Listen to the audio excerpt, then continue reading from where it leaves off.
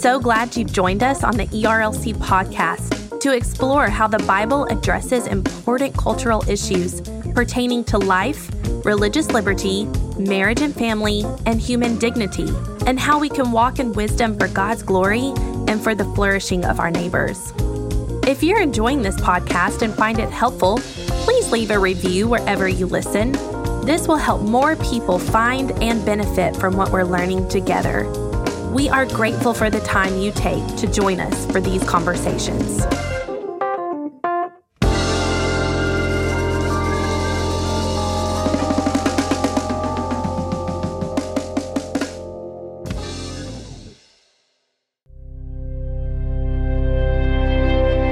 The Lord is doing a work when it comes to race relations in the church, and the ERLC was privileged to be a small part of it at the MLK 50 conference, commemorating the 50 years since Martin Luther King Jr.'s assassination. One of the powerful opening talks was given by Charlie Dates. His message, titled "The Most Segregated Hour in America: Overcoming Divisions to Pursue MLK's Vision of Racial Harmony," will challenge you to evaluate your heart and life. Let's listen now.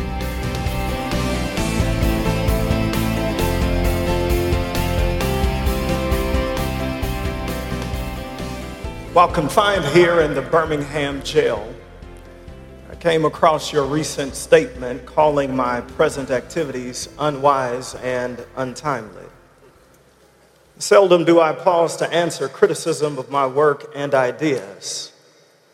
If I sought to answer all the criticisms that come across my desk, my secretaries would have little time for anything other than such correspondence in the course of the day, and I would have no time for constructive work. But since I feel that you are men of genuine goodwill and that your criticisms are sincerely set forth, I want to answer your statement in what I hope will be patient and reasonable terms. I think I should indicate why I am here in Birmingham, since you have been influenced by the view which argues against outsiders coming in. I am in Birmingham because injustice is here. Just as the prophets of the 8th century BC left their villages and carried their "Thus saith the Lord" far beyond the boundaries of their hometowns, just as the Apostle Paul left his village of Tarsus and carried the gospel of Jesus Christ to the far corners of the Greco-Roman world, so am I compelled to carry the gospel of freedom beyond my hometown. Like Paul, I must constantly respond to the Macedonian call for aid. Moreover, injustice anywhere is a threat to justice everywhere. We are caught in an inescapable network of mutuality, tied in a single garment of destiny. Whatever affects one directly affects all indirectly. You deplore the demonstrations taking place in Birmingham, but your statement, I'm sorry to say, fails to express a similar concern for the conditions that brought about these demonstrations. I'm sure that none of you would want to rest content with the superficial kind of social analysis that merely deals with effects and does not grapple with underlying causes. It is unfortunate that demonstrations are taking place in Birmingham, but it is even more unfortunate that the city's white power structure left the Negro community with no alternative. In his own handwriting, on the margins of a folded newspaper, behind the bars of a Birmingham jail, the Reverend Dr. Martin Luther King Jr. stated in no uncertain terms that the problems of race, injustice, and segregation in America is a church problem. He argued that the problem was not with the extremist groups of Klansmen and citizens' councils, but with the white Christian moderate, with white people of good, genuine will, who were hesitant to press against the clear issues of injustice that crippled black and brown people, many of whom were Christian. It was white pastors who, while preaching the gospel, denied its power to the disinherited. It was predominantly white Southern church pastors who further marginalized black and brown people by leveraging their collective rebellion against the ethics of the gospel in the cities where they preached. And in this, the Reverend Dr. Martin Luther King Jr. detected a strange dichotomy between the message of Jesus Christ and the practice of his church in America. And though this is a hard historical truth, it needs to be proclaimed to you by a chocolate man like me. And it needs to be said to you in love. By choosing to conform to the world, Christians have created a segregated church. The history of racism in the American church has been hiding in plain sight. The consequences of not confronting racism and removing the systems of injustice has led to decades-long patterns of theological arrogance and sociological privilege that have kept us separated. Listen, friends, our society suffers from de jure and de facto segregation. That is to say that segregation has not evolved only from the private practices and preferences of individual men, so much it has been constructed by laws and policies. And insofar as it depended on your forefathers and now on you, and by you, I mean kind-hearted, genuine, well-intentioned white Christians, the white evangelical church in America has done very little to change de jure segregation. And our society has gone in one direction, and the church has strangely followed. It should be that as the church lives out a kind of Ephesians 2 refusal to participate in de jure or de facto segregation, we would see a changing society. But to be sure, today's segregated brand of American evangelicalism is yet largely unrepentant of the sin of segregation. There are, of course, some notable exceptions. I mean, he did just leave the stage and take half of what I had to say. Just as there are some notable white Christian leaders who marched with Dr. King, fought alongside Dr. King, white pastors who lost their churches, who were estranged from the fellowship of friends and family, all because they believed that all people were made in the image and the likeness of God.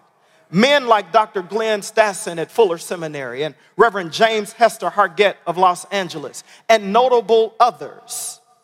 But some 50 years later, the sting of white evangelicalism's compliance with racial segregation is still felt in the curriculums of her affluent theological seminaries. It still reverberates over the airwaves of her radio stations and podcasts. It still dominates the editorial boards of her major publishing houses, or what's left of them.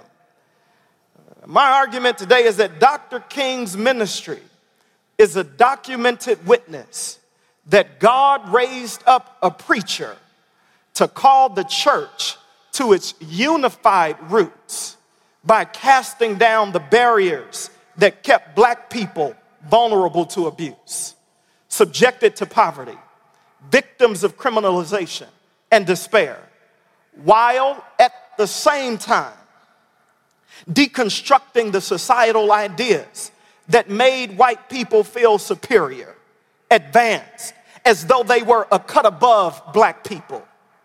And few there were who listened.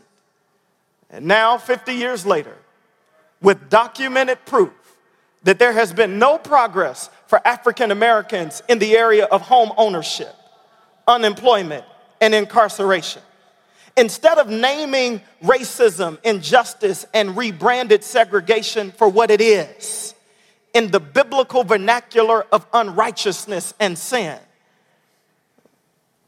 this segregated brand of evangelicalism seems unready and unwilling to file divorce papers with white privilege and systemic injustice.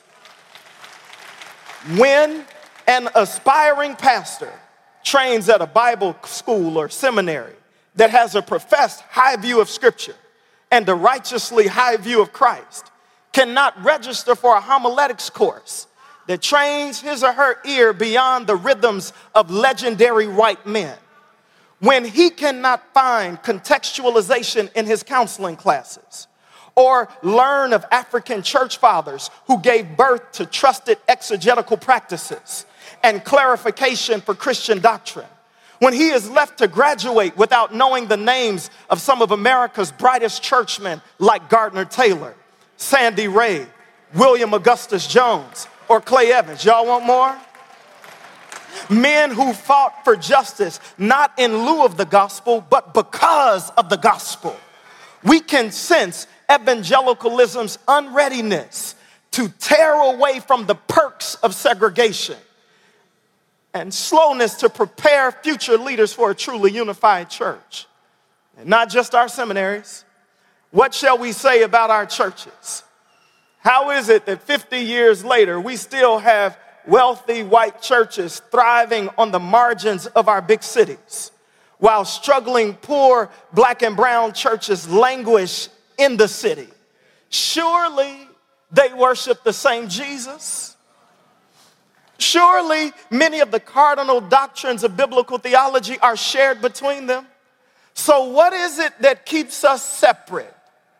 Could it be that in the matters of race and segregation, the church simply mirrors the world rather than demonstrating a prophetic witness of the beloved community? How are we still here 50 years later? I want to suggest to you that maybe part of the reason we're still here 50 years later is that we have perhaps unconsciously made an assumption that sound doctrine and personal conversion are sufficient to solve the ills of our world. We are wrong to presume that the proper parsing of verbs and biblical ideas is in itself enough to hurdle the long night of racism and injustice. I want to be clear to say this, because I don't want y'all to say I'm not a gospel preacher. I contend not with the notion that sound doctrine is critical. It is absolutely necessary and fundamental to the work of the church in the world. I simply want to suggest that some Bible preaching and some Bible believing preachers may have inadvertently made a distinction within orthodoxy that the Bible itself does not recognize. The Bible recognizes no significant distinction between personal orthodoxy and corporate orthopraxis. To be a person of orthodox faith is to at the same time be a person of right action toward one's fellow man. And by the way, this is not political, it's biblical. Perhaps the greatest prophetic voice available to the nation in 2018 is not a conservative news pundit or a pop music star with a social conscience or a legendary civil rights revolutionary. The most prophetic and relevant voice available to the nation today is a gospel preacher who understands the implication of the gospel to be both to the human soul and to the society that traps the human spirit. That to get the gospel right is to somehow move beyond the preservation of right doctrine to the place where we apply that right doctrine through the church's influence in the world around her, to somehow make public the profession of her faith. In other words, families broken by systems, vulnerable populations made at risk by systems of injustice, and broken communities almost hopeless by the perennial growth of achievement gaps and wealth disparities. They all need to see a church that demonstrates how right doctrine functions outside of the walls of the church. I want to say that this is not a call to party platform politics. We've seen enough of that. And we recognize an individual's freedom of choice, but we more forthrightly recognize that the Christian has an obligation to call out wickedness where it exists, to challenge systems of injustice where they reign, and to love mercy and justice on a corporate societal level. This is whatever you call him, this is what the Reverend Dr. Martin Luther King Jr. understood and declared. And I want to propose that Martin King's vision of racial harmony was a vision of justice for all people, of equal access and opportunity, not a church where black people simply assimilate to white culture. His vision for racial harmony cannot be and should not be reduced to a kind of cotton candy multi-ethnic community, something that's sweet to the taste, but it's void of substance. His vision of racial harmony was a society where justice prevailed, a community where all persons were dignified because they were made in the image of God, a society where the church is not silent about injustice because her Lord is the God of righteousness. And in this way, King most clearly understood justice not to be a social construct, but that justice is a biblical, theological, Christian idea. His sermons and his public speeches have overt tones with latent references to the Old Testament prophets, to the Lord Jesus Christ and the Apostle Paul. I'm feeling my help. I need to calm down. I did see this Hammond B3 organ, and I'm wondering, does anybody know how to work it in just a few minutes?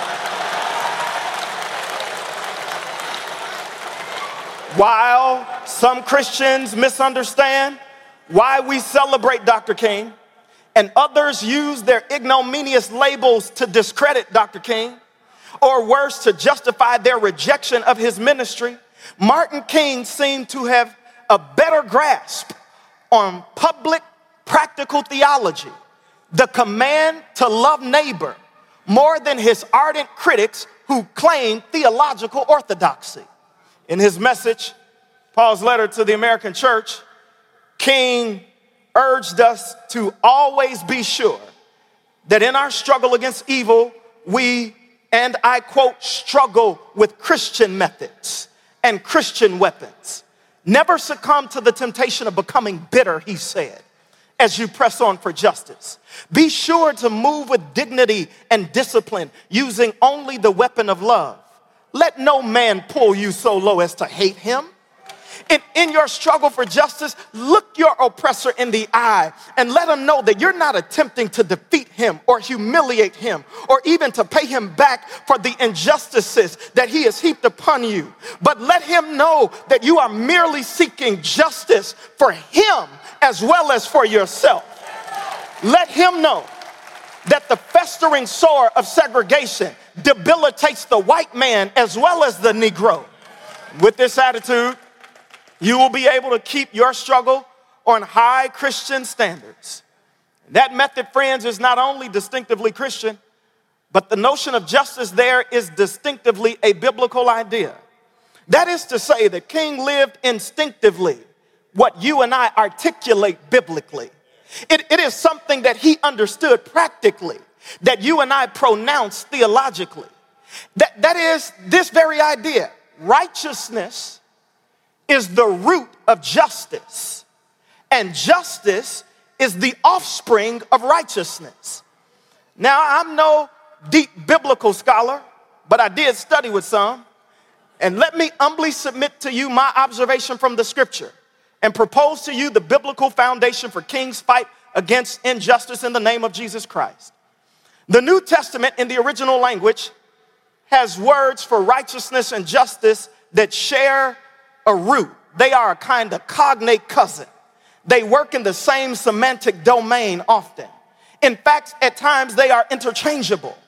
The implication is that the notion of righteousness is related to justice. This is what makes the claim of the gospel so scandalous. It is that we who are sinners are now, through the shed blood of Jesus Christ, made righteous before God and have peace with God. We have been justified That is, righteousness has been credited to our sin-depleted accounts. At the cross, God got justice, and we got righteousness. So now, in the church, we who are righteous ought to be found fighting for justice. Throughout the scripture, the notions of righteousness and justice are not to be separated, so why have we?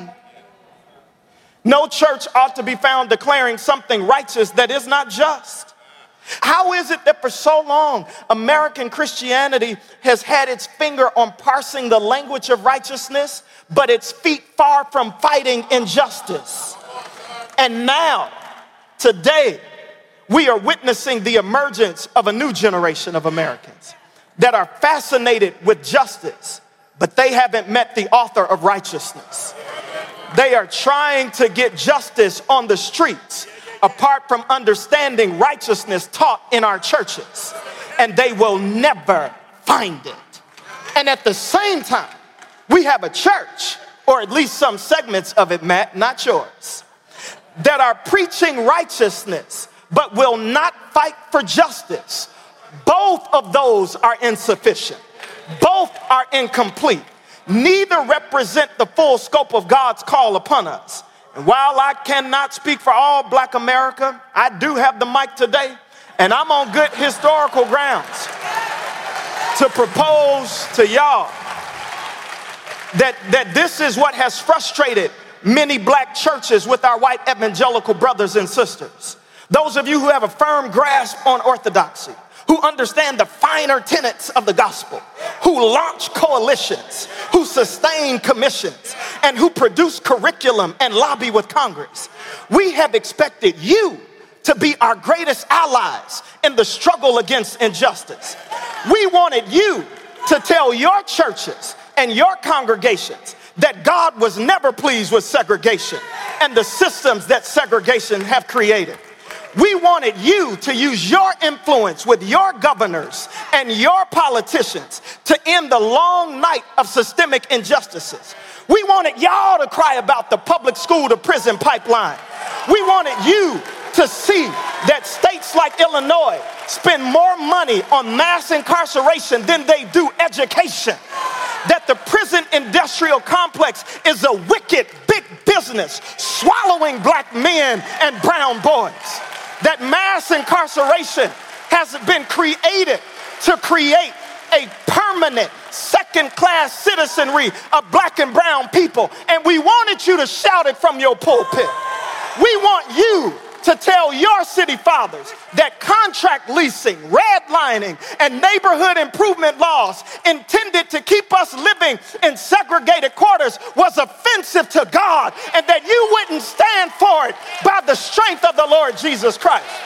We wanted y'all to unflinchingly denounce the politics of fear and the alt-right racism that elected playboys while denouncing a Black man who was loyal to his wife all his years in office and took care of his kids and did not disgrace America.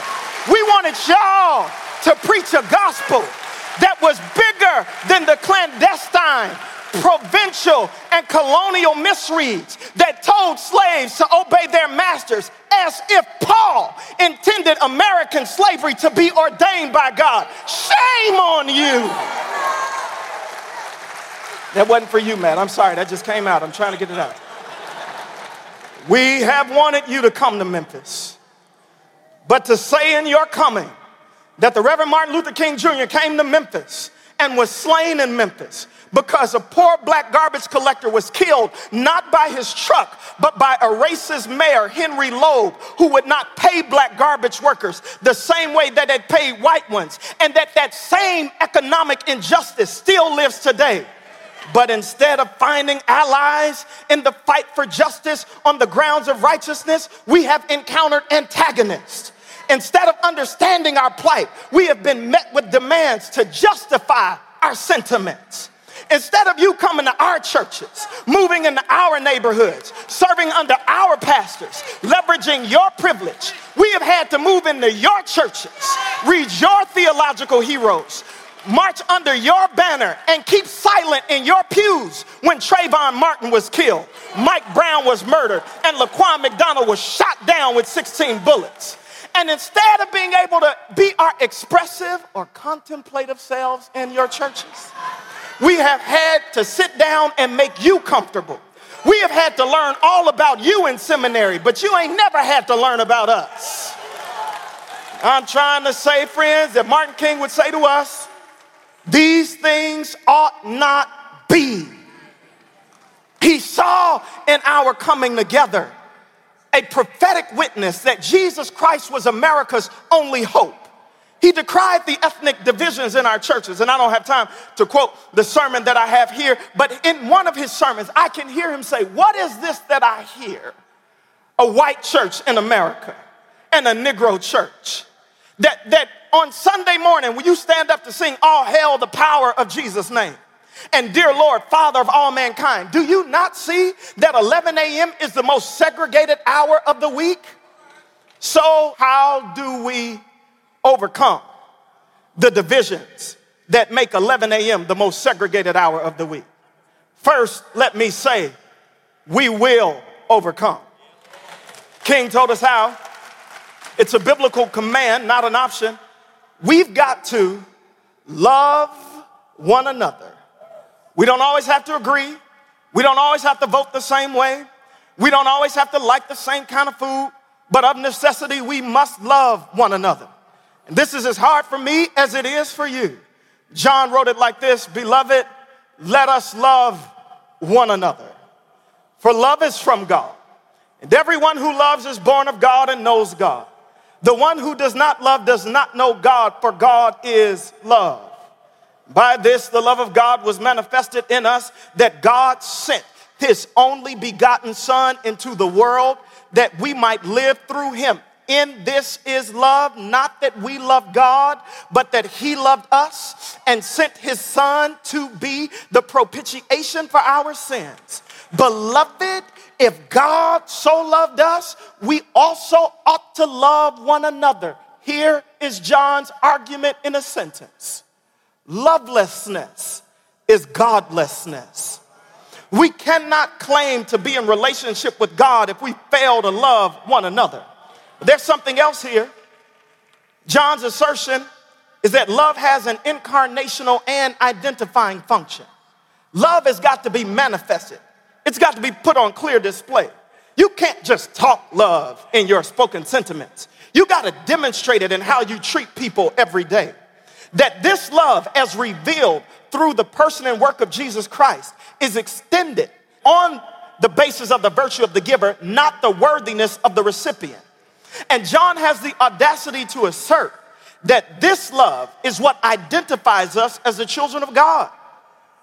We are not children of God apart from loving one another. Our nation desperately needs to see a church that does that. Love is not only the more excellent way, it is also the transforming power that helps us to right the wrongs of our fellow men. Have y'all heard of a man named Zacchaeus? Z.K. Bailey once said Zacchaeus was a wee little man. A wee little man was he, but he was a tall man of repentance. When this chief tax collector made rich, not from the hard work of his hands, but from the manipulation of his own people, when he received salvation, he makes a startling pronouncement. He actually says that he will give to the poor and restore those he has defrauded. The man who hurt and defrauded others is now the same man who can help those he victimized and pilfered. The account of Zacchaeus in Luke 19 is a statement about the salvific ministry of the Son of Man and its effects in the lives of the saved. We can learn much from Zacchaeus about the kind of evidence that should mark the lives of people who walk with God. He recognizes that he has defrauded people and that the poor need the help of the wealthy. And I must admit, as I prepare to leave the stage, I'm taken by Zacchaeus' honesty and his desire to restore what he took. But I must also admit that this gathering today has got to do more than apologize. We've heard apologies. We appreciate the Southern Baptist Convention apologizing in 1995 for its participation in and compliance with slavery and segregation. We appreciate that apology for its absence in the civil rights movement. But what I want to propose to you as I lead today is we need to move from apology to strategy. The same groups of people that hurt entire generations through segregation are the same groups of people that can now end segregation. We can fix the problems that we've created. An apology is nice, but it's time to strategize to figure out how we can ensure fair and equitable housing regardless of one's zip code. It's time that we conceive together of a way to make certain that little brown boys and little black girls can get an excellent education regardless of the property value of the home in which they are raised. An apology is nice, but we need a strategy that repairs the centuries-long lag that slavery created and separated an entire ethnic minority population. It's about time that we strategize how we can get some more non-white presidents and professors in our evangelical seminaries. You mean to tell me they don't exist nowhere? It's about time that we work to eradicate the tolerance of racism in our local churches. It's time we strategize how to overcome the systems that perpetuate and separate churches from one another. And even in that, we don't despair because we will overcome. How do I know we will overcome, you ask? How can you be so sure? In a world of cynicism and bitterness, how do I know we will overcome? We shall overcome because the moral arc of the universe is long, but it bends toward justice. We shall overcome because it was for freedom that Christ set us free. We shall overcome because though we are perplexed, we're not in despair. We shall overcome because God is our refuge and our strength, a very present help in the time of trouble. We shall overcome because they hung him high and they stretched him wide. He bowed his head, and for you and me, he died. We shall overcome because the wall of separation has been torn down in two. We shall overcome because he was wounded for our transgressions. He was bruised for our iniquities. We shall overcome because one dark Friday gave way to one bright Sunday morning. We shall overcome because early Sunday morning. Thanks for tuning in to the ERLC podcast. Visit us at erlc.com or check us out on iTunes or Google Play. And join us next week as we hear another powerful MLK 50 talk from Russell Moore.